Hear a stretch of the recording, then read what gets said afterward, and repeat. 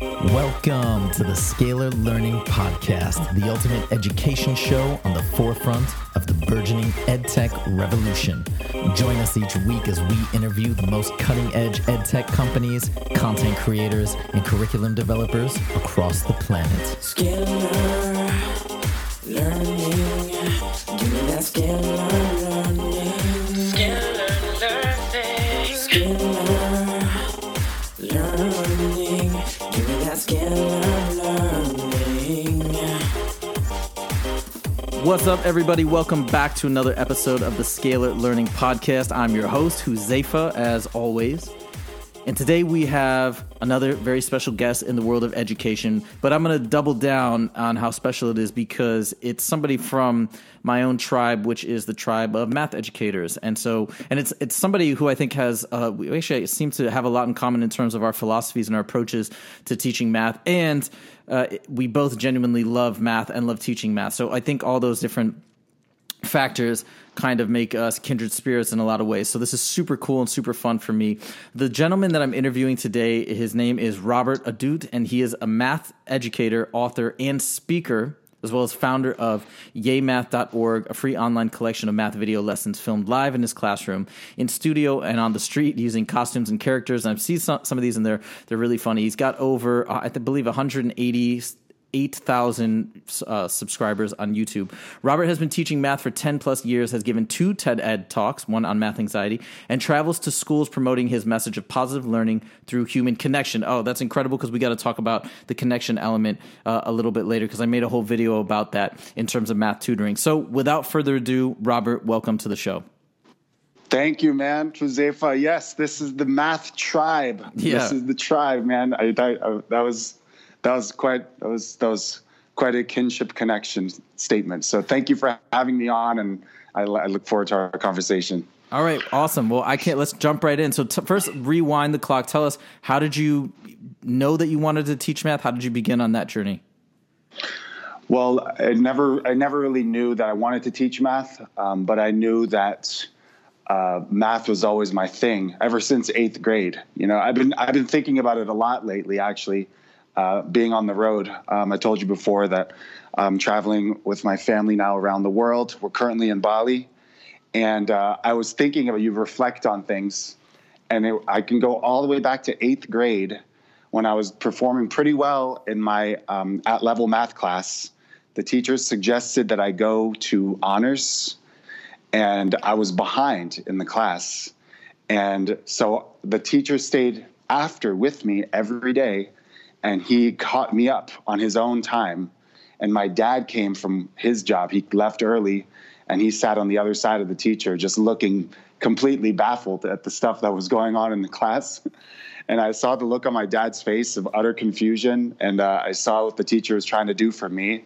And I thought for the first time, like, wow, like this is real adult grown-up stuff. This isn't kiddie stuff anymore. If my own dad is confused, who's an engineer, then I'm qualified to do more with my capability. And yeah, it led to me going on the fast track to math. And then, I figured out that I wanted to teach later on in life, even after being a computer software engineer. It wasn't for me. And so I sort of fell backwards into math, like my original home. Okay, so this is really funny because I also was a software engineer before. I was a software engineer, and then I went to law school and I was a patent attorney, and then I transitioned over to math education. But that's really funny. Yeah, that's funny. You can't help who you love or what you love. Yeah, and I think it's important to embrace that. Absolutely. Yeah, it's true. It's really true. It's a relief, that feeling. Now you talk about that being maybe an inflection point, and I myself have my own story about my inflection point where I went from being like okay about math to loving it, and I think that's super important. And that also brings up a interesting topic of something that I've talked about before on this show and talked to my students about it and parents about it all the time, but something called math anxiety. And it's actually diagnosable. It's a real thing. What is math anxiety? Yes, math anxiety. Thank you for bringing it up. Yeah, this was the TEDx talk that you mentioned. Thank you. Because it's an important topic for people. The issue is we have, as human beings, a fight or flight response, when we receive stress or pressure. And that fight or flight response keeps us alive. It releases a surge of adrenaline. And the issue with that is that it's perfectly suited for escaping danger or powering up your body, for in case there's going to be trauma or damage or things like that, or not needing any food at that moment. There's a lot of value to the fight or flight response. The issue is, though, the brain centers that manage rational thinking, which is math-centered thinking, among other things, completely shut down during these moments. And I liken this with students that I talk to about it. It's like when they're feeling like they're stressed during a test, the best example is if, you and I were hanging out one night, late at night, and we're talking, and you hear something scratching on the other side of the door, and we both get spooked out, and we creep towards the front door, and we hear scratching on the other side of the door. Would you expect yourself, or even someone way younger than you or not as versed as you in math, if I were to just put my hand on their shoulder and be like, what's the quadratic formula? You wouldn't be able to do that. And that creepy, first of all, that's double creepy because it's scratching and quadratic formula, without expectation. And you wouldn't expect the person to be like, negative b plus or minus the square root of b squared all over 2a. I saw the video. I just want to let you know. It was a good video. I was wondering where it was really good. It was good. Quadratic formula. Anyone listening to this, you have to see Huzaifa's videos on the quadratic formula. I love that it's like R&B type of soul. Negative b plus or minus. Anyway, I'm digressing. It's really good. It's catchy. It's fun. Thank you. But that's the point. You wouldn't be able to go into math mode, and the person would actually be upset at you. What are you doing? I'm scared right now. What are you doing? Right. And this is what students experience every day in math, sometimes or often, right? This is what they experience, and we can't expect people to go against their own biological, anatomical wiring and perform on high-stakes exams, let's say, when they feel like there's a bump in the night. The same feeling, the same physical, biological, chemical feeling in their body. That it's impossible. It's impossible. It's not even hard because that part of your brain is shut down. And so that leads to these overwhelming feelings of anxiety. And the issue isn't necessarily the math. The issue is the fear and the upset. And that's what's preventing math learning. It's funny. So I had Dr. John Medina on the show a couple months ago, and he's the author of Brain Rules, which is an amazing book. If anybody out there hasn't read it, you should check it out. Really cool for all about education and how the mind works best. He said on the show that the best way to get somebody to not learn as a teacher is to yell at them. If you yell at somebody, you scare them, and you put them exactly in the mode that you're describing. And then he said it takes about 2 hours for the brain to recover from that trauma. And that's kind of what's happening with math anxiety without even doing anything traumatic. And it just sort of happens. And of course, I've seen it up front many times. So let's say we have math anxiety and it can develop. I know in your TED Talk, you mentioned it can develop for a number of reasons. You can have a bad teaching experience or a bad connection with the teacher or a bad experience with a family member involving math, whatever it may be. Now it's developed. Now it's there. How do you fix it? So when I have students, this is good stuff, man. You're good. You're doing a good service. So I think about this stuff most days. And so let's say I'm with a student and a parent, and we're talking about, the classic iconic line. I know it before I go into the test, but then I get to the test and I blank out, right? That's what they say. And that's like a sign of the anxiety. So first of all, since it's such a complex issue, we have to put the fork in the road and ask ourselves whether it's an anxiety thing or whether it's actually they're not as prepared as they thought, and they're blaming it on the anxiety, inadvertently and with good intention, but they feel like they're ready, but maybe they're really not. Because then I would say in response, all right, What's 5 plus 5? Quick! Tell me now! What's 5 plus 5? And I'll do this like mock aggressive face. And he's like 10, and he smiles a little. And I'm like, all right, were you scared? Were you upset? Were you this? Were you like, no? It's like, okay, so what if we could get all your math capability for a test to be like 5 plus 5 for you? What if I gave you a math test that was all 5 plus 5, 5 plus 4, 5 plus 7, and you were able to do that? That would be a pretty awesome test because you'd probably do really well. So let's try to get you closer to feeling like the problems are 5 plus 5, just to rule out whether you're underprepared.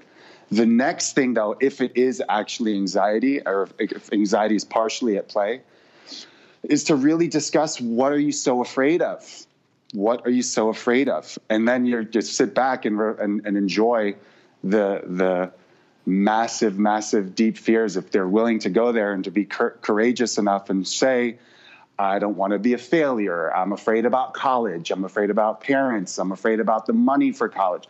I'm afraid about not getting a good job. I'm afraid of looking stupid. I'm afraid of not measuring up. I'm afraid that, each one of those is an entire case study. And I think of letting students have those feelings be explored as early as possible, and working with them and accepting them and loving them, that can really forge the bond. And I think that's the way out of the woods. You forge the bond with the educator, forge the bond with the parents, and really get them talking about what it is that's going on with them. And they'll blossom, they'll grow. I've seen it, and it can work, and it would work with all things, not just math. Anything that anyone is trying to accomplish, got to talk about what's the underwriting fears behind them. Let's talk back. Let's talk about a little bit more about the idea of the bond and the connection. This is something that I felt strongly about for a long time, and I've just seen firsthand. Yeah. And when it's not, and also when you look at it from a private tutoring perspective, because that's I've done more of that than even the 3 years of teaching. I've done a ton of private tutoring. The connection almost essentially has to be there. So why? Let's talk. I want to get from your perspective. Why do you think what is it about having a connection with the teacher and the student-teacher connection, knowing that the teacher actually cares about the subject or cares about you? Why is that so important? It's it's really, really true. Like, there's a lot of research also. When I was doing research for my book, I read a lot of Parker Palmer. He's one of my education heroes. And he talks about this term called endulment, which I wrote about. Endulment is this basically subconscious, unspoken strike. It's a protest. The student will actually, and students either one-on-one with your tutoring students or in the classroom, they'll do an implicit protest of not wanting to learn from you if they've rejected you, if they have resentment towards you, and they indulge themselves. They actually they shut down their brain centers. It's really sad and fascinating. Whereas on the flip side, I truly believe that all inspired people, all inspired teams, you could even go to sports or performative groups, dance teams, theater groups. The ones that are truly inspired, they want to do it for the coach. They want to do it for the leader. They want to come through for them. They want to honor something bigger than themselves, and they want to feel like they belong to something, and they want to feel recognized that they belong to something, that they're doing something. These are all human qualities, because you could swap out the craft. Is it math? Is it dance? Is it basketball? And if they feel connected to the person, then they're going to step up and sort of wade through that discomfort. And then it's reciprocal as well, because then they get uncomfortable because they don't remember the quadratic formula song. And then you have their back, and you give them love and support and care, and so that they feel like they can keep going. It's scary to learn. It's scary because it's the ultimate act of vulnerability. You're exposing yourself And if you don't feel a bond or trust with the person that's giving you the information, that's offering you the information, if you feel like you can open up your chest and it can only be slashed at a moment's notice, you're going to shut down and be resentful. But if you feel like you could be vulnerable and be wrong without losing face and understand that being wrong is part of the process and, get some context behind it, then learning will spiral up. So yeah, I definitely believe, as you do, in the value of the connection with the human being first and foremost. I think you touched on another point within that is just as important, which is the idea of creating a safe space for math. And I've seen this too, where the detriments of perhaps like a slightly condescending tone, or where teachers make students feel inadequate or stupid for not knowing something. And I think that's a huge danger. What I mean, I'm absolutely positive that I'm sure that's not an issue in your classroom because you're so passionate and you have that bond. But what would you say to teachers who may be having issues with that, or maybe parents that are placed in classrooms with teachers that may behave in those ways?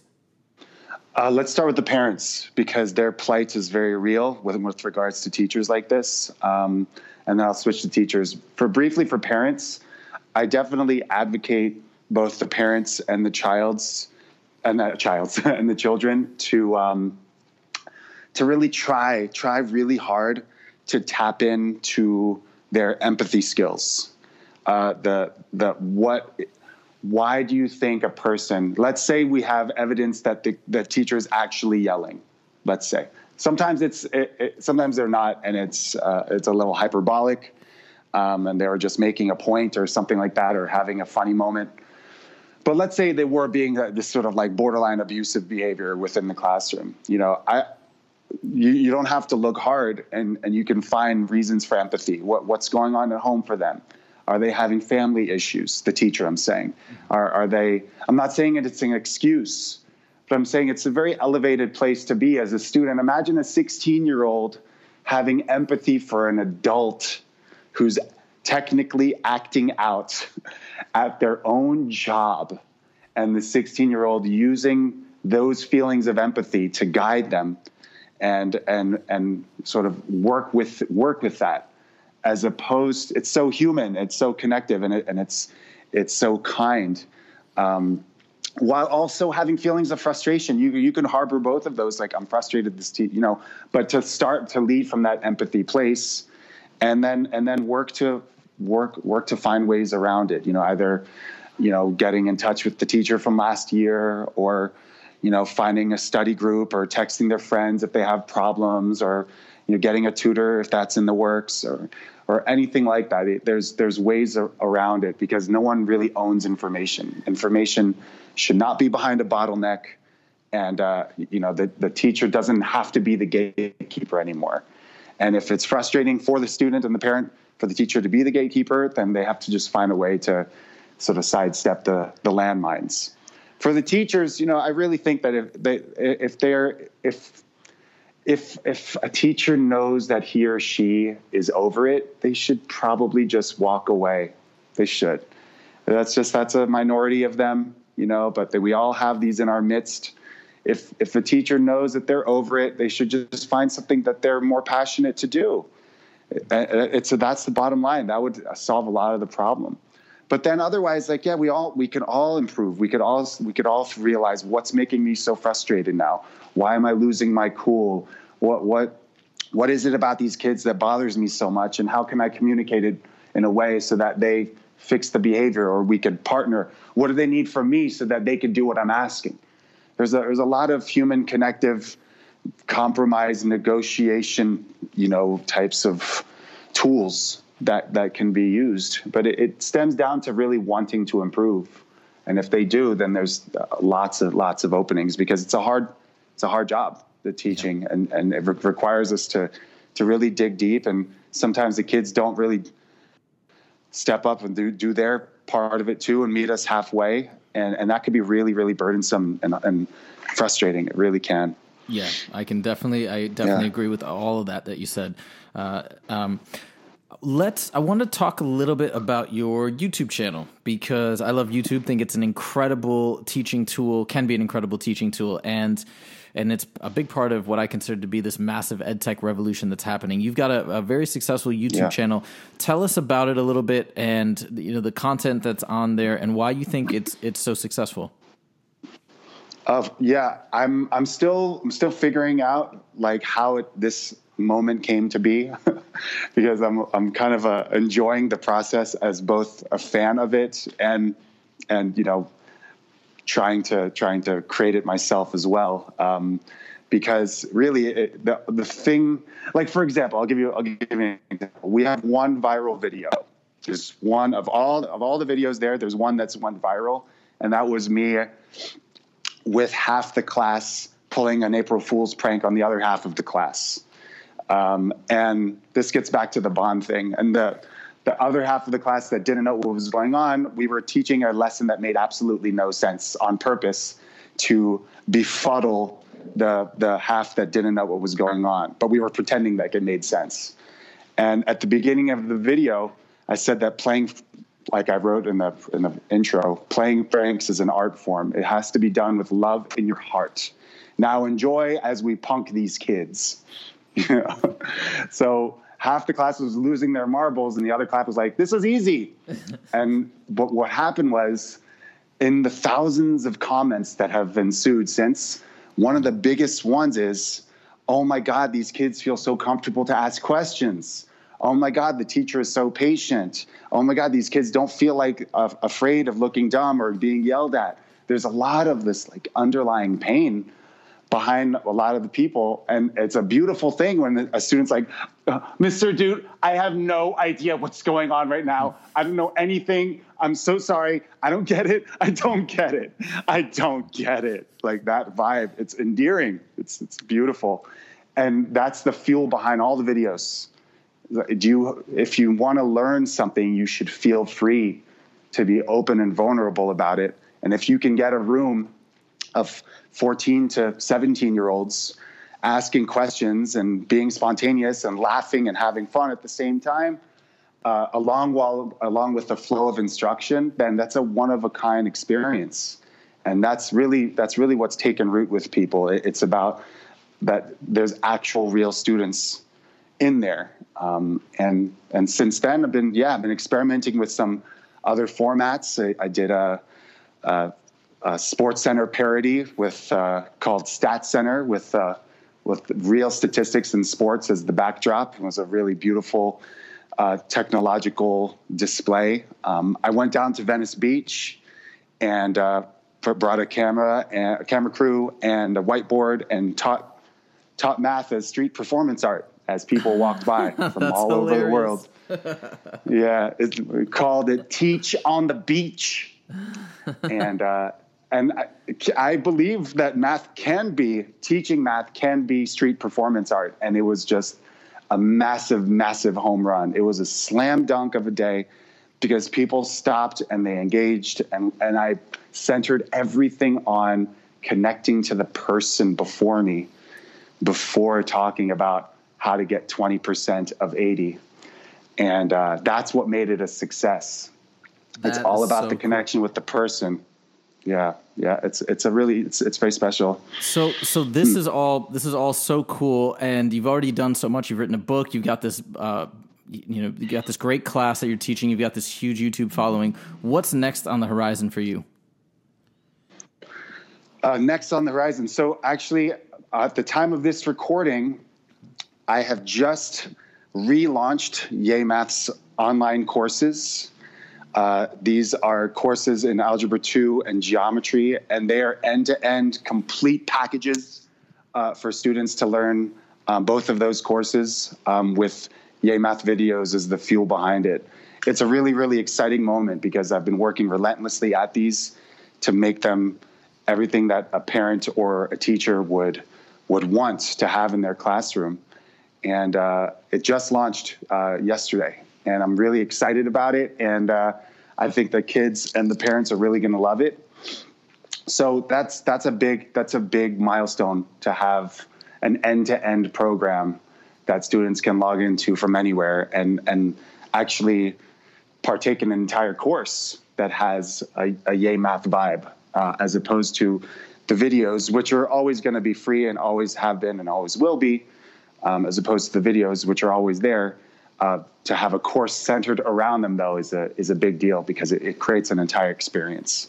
That's big. If people want to check out the course, purchase the course, how do they do that?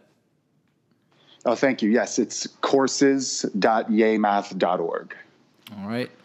Excellent. And that is so cool. Well, it was great hearing everything from a fellow math teacher, part of that tribe that we mentioned earlier. I really appreciate that. So thank you so much for taking time out of your busy schedule. And by the way, Robert's all the way across the world in Indonesia right now, so different time zones. So I really appreciate the scheduling and working it out. It was super fun having you on.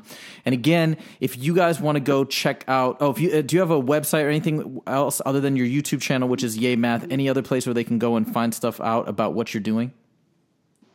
Yeah, thank you so much. Yeah, this was a great conversation, Huzefa. Thank you so much. I'm glad we had this moment, and I hope it leads to future collaborations and insights together. The website is yaymath.org. It's got everything there, the book, the courses, all the videos, ton of free content, online quizzes. They're all free. And it's all there for helping people. So yaymath.org is the way to go. And I appreciate your time so much. Oh, yeah. My pleasure. Now, guys, if you're listening and if you missed any of that, well, it's a podcast, so you can always rewind. But if you don't want to rewind, you can go to scalarlearning.com, go to the podcast section, and you'll see all of those links in the show notes. Thank you guys so much for joining us today. And also make sure to check out the Scalar Learning YouTube channel. We just released a new math music video on solving quadratics, which goes through the three methods of the quadratic formula, factoring, and completing the square. And there's actually three of me in the video wearing like different t-shirts with those methodologies on them. So it's kind of funny. So make sure to check that out if you haven't yet. And new episodes are dropping every Monday. So make sure to check back for that. And that is it. I will see you guys next time. Take it easy. Scalar learning.